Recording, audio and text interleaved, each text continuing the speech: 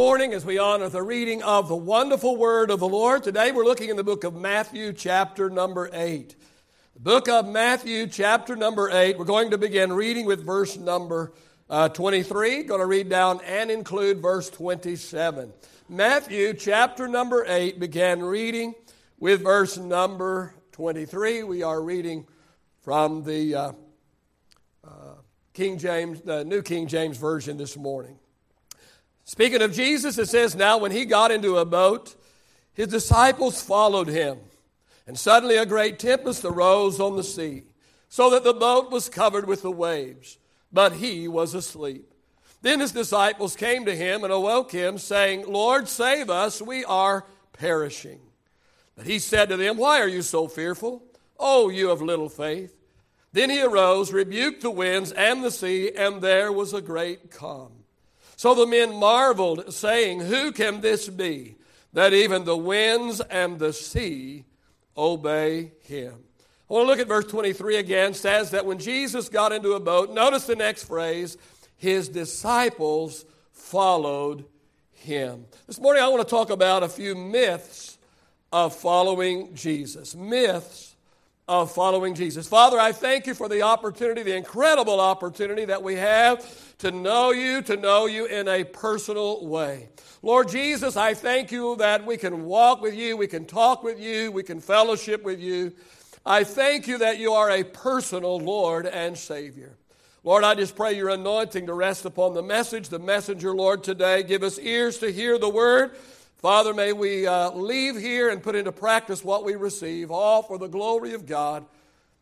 In Jesus' name, and all of God's people said, praise the Lord. You may be reseated this morning. Well, I've discovered that there are many myths and misconceptions about our relationship with Jesus. And I want to talk about 4 of these myths today. All 4 of these myths are refuted in this story recorded in our text today. The first myth that I want to talk about, or first misconception about following Jesus, is this: that life with Jesus will always be easy. That life with Jesus will always be easy. You see, the myth is that once you become a Christian, that all of your troubles are now over. That at your new birth experience in Christ, that your life magically becomes the storybook life, that begins with once upon a time and ends with, and they lived happily ever after. Truth of the matter is, this is a myth, and people who believe this are myth-staken. Verse 24 says, "And suddenly," say suddenly, "and suddenly a great tempest arose on the sea, so that the boat was covered with waves." What? How could this happen? Jesus is with them in the boat. The storm cannot arise in their life if Jesus is with them. Can it? Yes, I'm afraid it can. And friend, if somebody has told you that life with Jesus will always be easy, if someone has told you that once you are saved, all of your troubles will now be over, let me tell you, friend, that person is either lying to you or they're living in la-la land. 1 Peter chapter 4 and verse 12 says, "Dear friends, don't be surprised at the fiery trials that are going to try you. As if something strange or out of the ordinary has happened to you." And 2 Corinthians chapter 4 verse 8 and 9 says, we are hard pressed on every side, but we're not crushed. We are perplexed, but we're not in despair. We are persecuted, but we're not forsaken. We are struck down, but we are not destroyed. No, my friends, life with Jesus will not always be easy. Giving your life over to Christ and becoming one of his followers is not a guarantee of a life of ease. And it does not guarantee you health and wealth and pain-free living. And Jesus is not some kind of a glorified Santa Claus handing out gifts and toys to everyone who is good. Being a Christian does not automatically insulate you from the bumps and the bruises of life that knock on the door of every single person.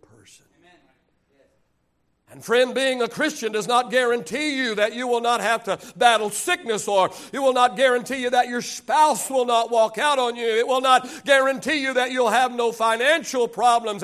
It will not guarantee you that your kids will all turn out to be fine, upstanding citizens, pillars of the community. The disciples followed Jesus in our text, and the Bible says that Immediately upon following him, they found themselves in a terrible storm, and their boat covered in waves. It would seem that they would have been better off if they had not followed Jesus, at least momentarily.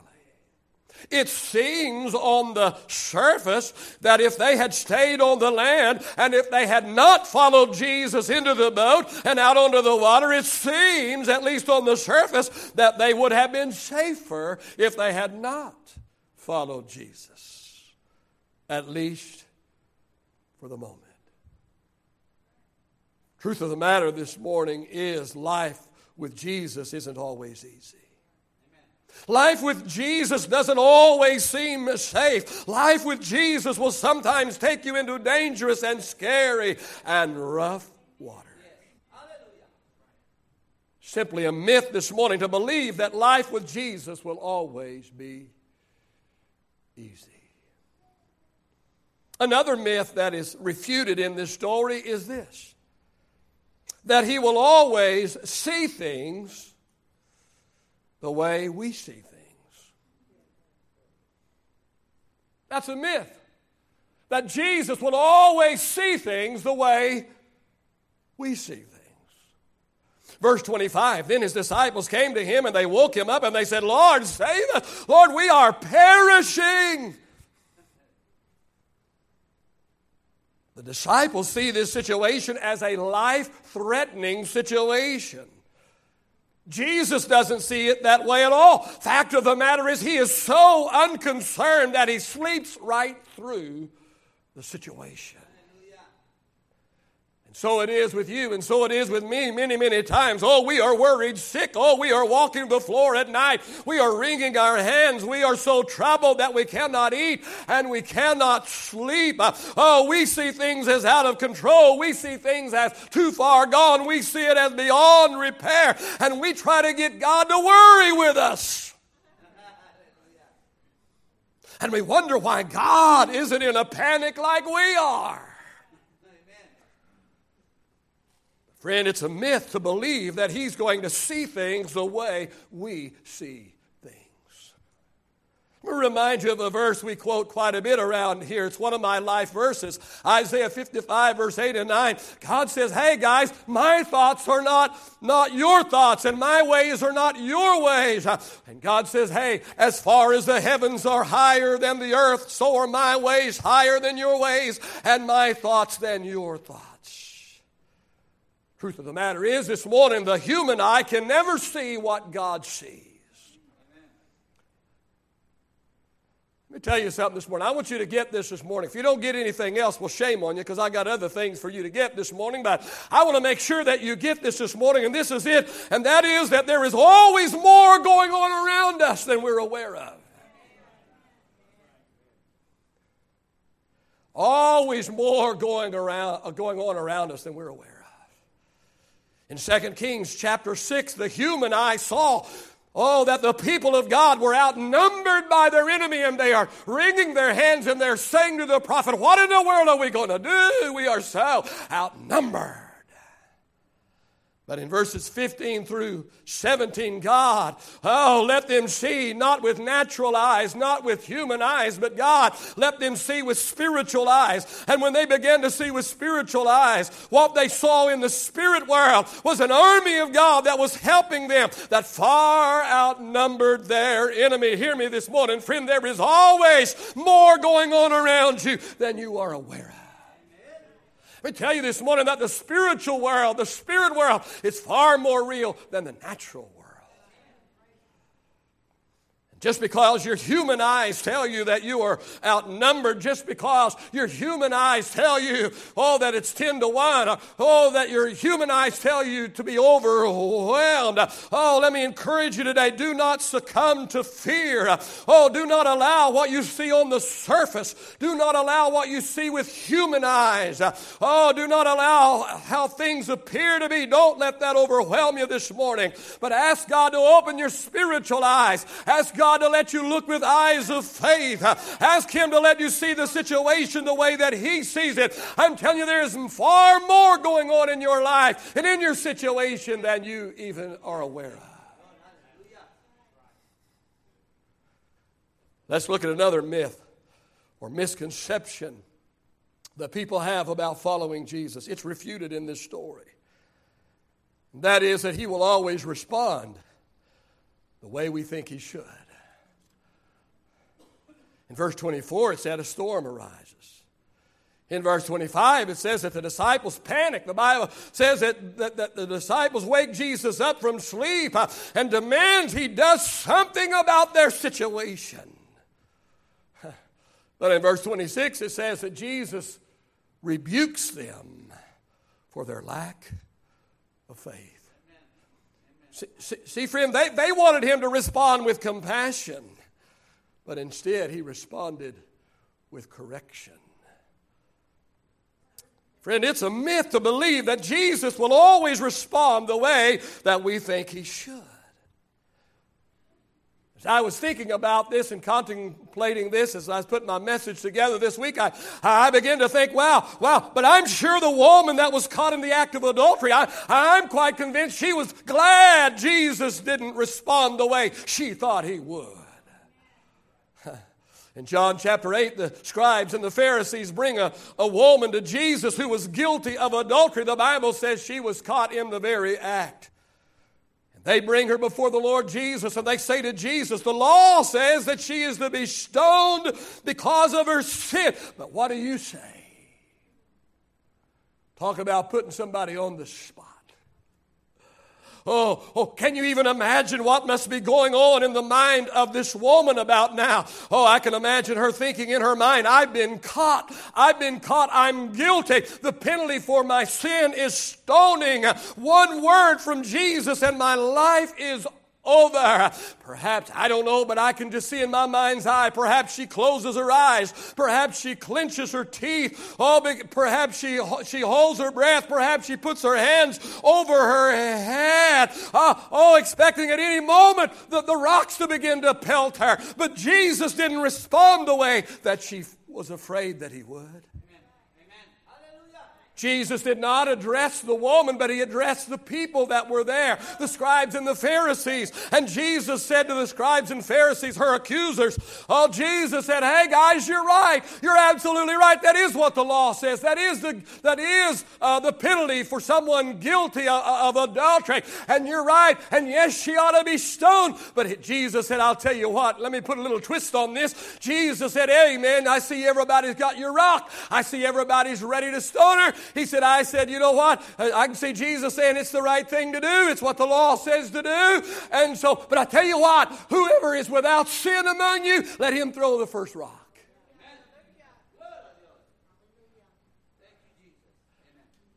And you know the story, there wasn't one sinless there. And as I look around this wonderful congregation this morning, I just have to tell you there's still not one sinless here this morning. There was no one innocent. There was no one without sin that had the right to throw the rock. And listen, if she were before us here today, there's not a person, including me this morning, that could throw the first rock either. And so when Jesus said, if you're without sin, you can throw the first rock. But no one was without sin, and they began to drop their rocks one by one by one. And as they dropped their rock, then they began to walk away. And then, and only then, did Jesus address the woman, the guilty adulteress. And Jesus asked her, He said, woman, I can't get away with that. I've tried that on my wife before. Woman, it doesn't work real good around my house, but it seemed to work for Jesus. Jesus said, woman, Woman, where are your accusers? Oh, I can see her pulling maybe her hands just enough away from her eyes so she can look around. And she looks around and she looks around and she says, Lord, she says, it doesn't seem like I have any accusers. And Jesus said, neither do I condemn you. Go and sin no more. Listen, friend, it's not necessarily a bad thing that Jesus doesn't always respond the way we think he should. Truth is, seldom does God respond to me or my situation the way I think he should. I'm constantly telling God how I think things ought to go down. I'm always telling God how I think things ought to go. I remember some time back I heard that somebody said, Pastor always gets what he wants. When I was told that, I thought, really? Really? Truth is, I seldom get what I want. Seldom does God say to me, Benson, wow, that's a great idea. I wish I'd have thought of that. Seldom does that happen. No, usually what I hear is, Benson, are you kidding me? Benson, is this really the way you want it to go down? Benson, is this really the way you think we ought to do this? And I don't think so. Friend, it's a myth to think that God always responds the way that we think he should. Oh, the three Hebrew boys, Shadrach, Meshach, and Shadrach, Meshach, and Abednego. They no doubt wanted God to get them out of the fire. But instead of God getting them out of the fire, God said, now I'm going to get you through the fire. Oh, no doubt Daniel wanted God to spare him from the lion's den. But instead of saving him from the lion's den, God said, no, Daniel, I'm going to save you in the lion's den. Friends, seldom does God respond the way we think he should. Seldom does God respond the way we think that we want him to. But friend, when all is said and done, friend, when it is all over, when we look back, we can always say God's way was best. Amen? How many believe God's way is the best? Listen, friend, every single day I try. Don't always make it all, but every single day I try to remember to tell God, thank you for every answered prayer. I try to thank him for every answered prayer. I tell him thank you for every time that he said yes to me. But then when I get through with that, I thank him for every time he said no to me. And looking back, let me tell you what I've discovered. Looking back, I want to tell you the truth of the matter is, my best blessings came. Not when God said, okay, Benson, I'll let you have your way this time. But the best blessings I've ever received in my life were not the times when God said yes to me, but were the times when God said no to me. And God had a different route for me to take and a different plan for my life. I try to thank God every single day for every open door that he's led me through. But I also thank him for every closed door. Can't tell you how many situations God has kept me from by closing a door. And you've heard me say it before, but I'll say it again. I'm here as your pastor today because God opened this door for me. Because God put someone in my life who knew someone who knew someone. God opened this door for me. But let me tell you that God had to close several doors for me in order to keep me available when this door opened. And I wasn't very happy when those doors closed on me. There was a couple doors that were very appealing and very enticing to me. In fact, one church said, Pastor, our pulpit committee, I talked to every single one of them today. And every single one of them today said when we come tonight and have our official meeting that we're going to call Pastor Benson from Midland, Texas. And when we got to the meeting, What started out, you were our man, 3 hours later, we walked out of there calling another man. And we don't know why. We don't know how it happened. We're all confused. We're just blaming it on God. But if God had not closed that door, I would not have been available when He opened this door. And let me just be bluntly honest with you. I even tried to kick down a couple of doors. You've never done that. But God put double deadbolts on those doors.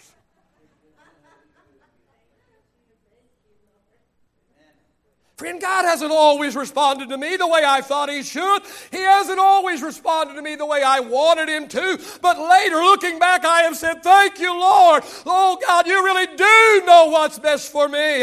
Oh, you really are looking out for my best interest. Your ways truly are best.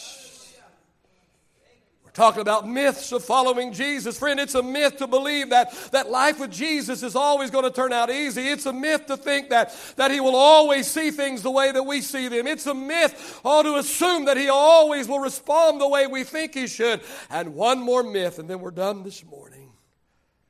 And the fourth myth is that we will eventually come to understand Him. That's a myth. Verse 27, the disciples marveled. They what? The disciples marveled among themselves, saying, who can this be, that even the winds and the sea obey Him? Now understand, friend, this wasn't the disciples' first rodeo. The disciples had been with Jesus on some other times. This wasn't the first miracle that Jesus did in front of them. This wasn't the first miracle that they had witnessed the Lord Jesus Christ performing. And yet, even though they had seen Him perform countless miracles in the past, and yet when Jesus stood up in the boat, and when Jesus looked right into the eye of the storm, and when Jesus commanded the storm to cease, and it obeyed Him, the disciples looked at each other with wonder and amazement, and they began saying to one another, who is this? Who is this? Who are we with? Oh, what is the extent of His power? What is the extent of His authority? Oh, listen to me, people. Listen to me, people. God is a big God. I said, God is a big God. And friend, what God has done for you in the past is only a small fraction of His power. I said, what God has done for you in the past is only a small, minute little bit of a drop in the bucket of what God is able to do. I'm telling you, friend, that God is able to do exceeding and abundantly above all we could ever ask or we could ever think. In Genesis 18 and 14, God asked Abraham, is anything too hard for God? Oh, Job said of God in Job 37 and verse 5, we can't even imagine the greatness of God's power. Oh, Paul said in Ephesians 3 and 19, may you experience the love of Christ, though it is too great to fully understand. Romans 11 and 33 says, oh, how great are God's riches and wisdom and knowledge.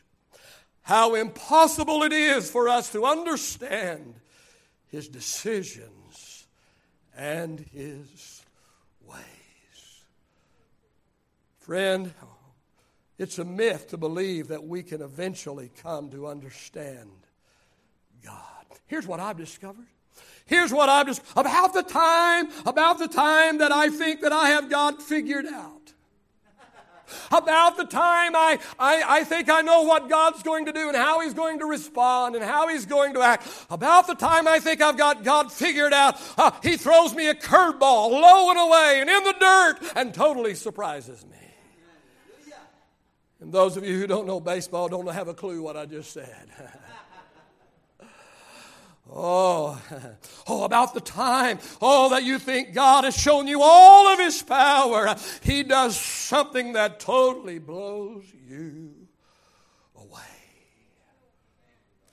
We could have the worship team get back in place as I begin to close this morning. I want to address these four myths one more time very quickly this morning, but I want to make sure that we leave with a positive spin on them as we close. Number one, this morning, life without Jesus may not always be easy, but it's well worth it. The truth of the matter is there is no life outside of Jesus, only an existence. Jesus said, I am the way. I am the truth. I am the life. Oh, Jesus said, I came that you might have and enjoy life to the full, in abundance, until it overflows. No, friend, life with Jesus may not always be easy, but it is the only life there is. Number two, this morning, although God will never see things the way that we see them, it's not a bad thing. It's a good thing. Because we only see on the surface. We only see with human eyes. Oh, we only see with natural eyes. Oh, we only see what our natural body and eyes will allow us to see. Oh, we need to understand again this morning, there's always much more going on around us than we are aware of. We only see with eyes of the present, but God sees past, present, and future. Thank God He doesn't see things the way we do. And number three this morning, no, He doesn't respond the way we think He should or want Him to. He responds in a way that is best for us and that will give Him glory. And number four this morning, it's foolish for us to think that we will ever fully understand Him and His ways, at least in this life. We would have to be God. We would have to be equal with God to understand Him. I don't know about you, but I'm glad God doesn't respond the way I think He should. Glad God doesn't see things the way I see them. Maybe you're here this morning and you too are going through a storm in your life. And you are no different than the disciples. You too have cried out to God. And you too have told God the way that you think He ought to handle your situation. Perhaps you thought that serving God would guarantee you an easier life. No, storms come to every life. But the good news this morning, what I want you to go away with this morning is you're not in the storm alone. Jesus doesn't promise we'll not have storms, but He does promise He'll go with us in the storm. And you're safe this morning. Oh, you're safe this morning. You see, hear me this morning. You see, your safety isn't determined by what Jesus does or doesn't do with the storm. That's not what guarantees your safety. But your safety is determined whether or not you stay in the boat with Jesus. It doesn't matter what Jesus does or what He does not do with the storm. Whether He chooses to stand and look in the eye of the storm and say, peace, be still.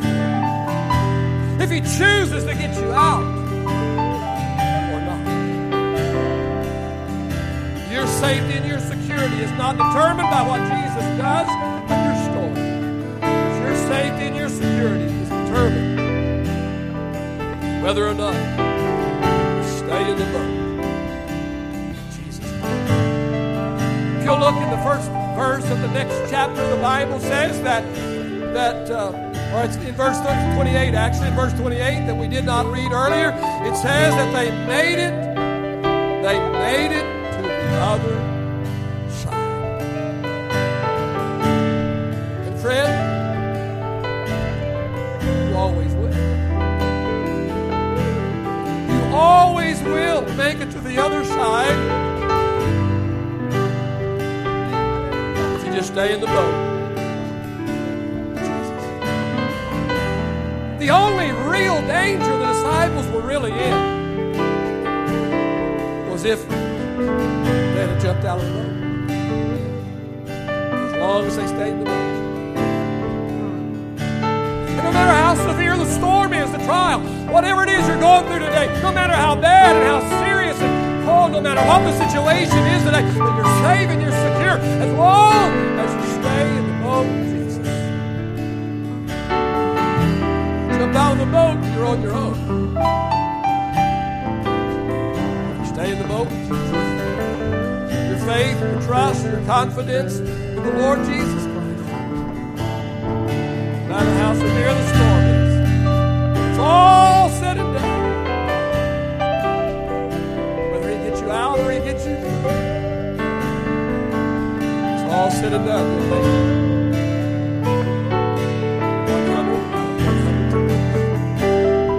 Stay in the boat with Jesus. Would you stand with me this morning? Father, I thank you for the word of the Lord today. I don't know what's going on in the heart and the life of people. I know a few because I know their situation, but most I don't know. And most of us come in here with our Sunday morning smile and our cliche and of how good things are in our life. And yet many I understand and know, Lord, they're really going through it. I just pray today that you'll help us just to get a new grip on the boat this morning. Just get a new grip on the boat this morning. And just hold on. Lord, let us get a good grip on you this morning and hold on to you. You'll see us through every storm. Your heads are bowed and your eyes are closed today. I wonder how many in this room, nobody looking about, but you're here today, you say, Pastor, I'm going through this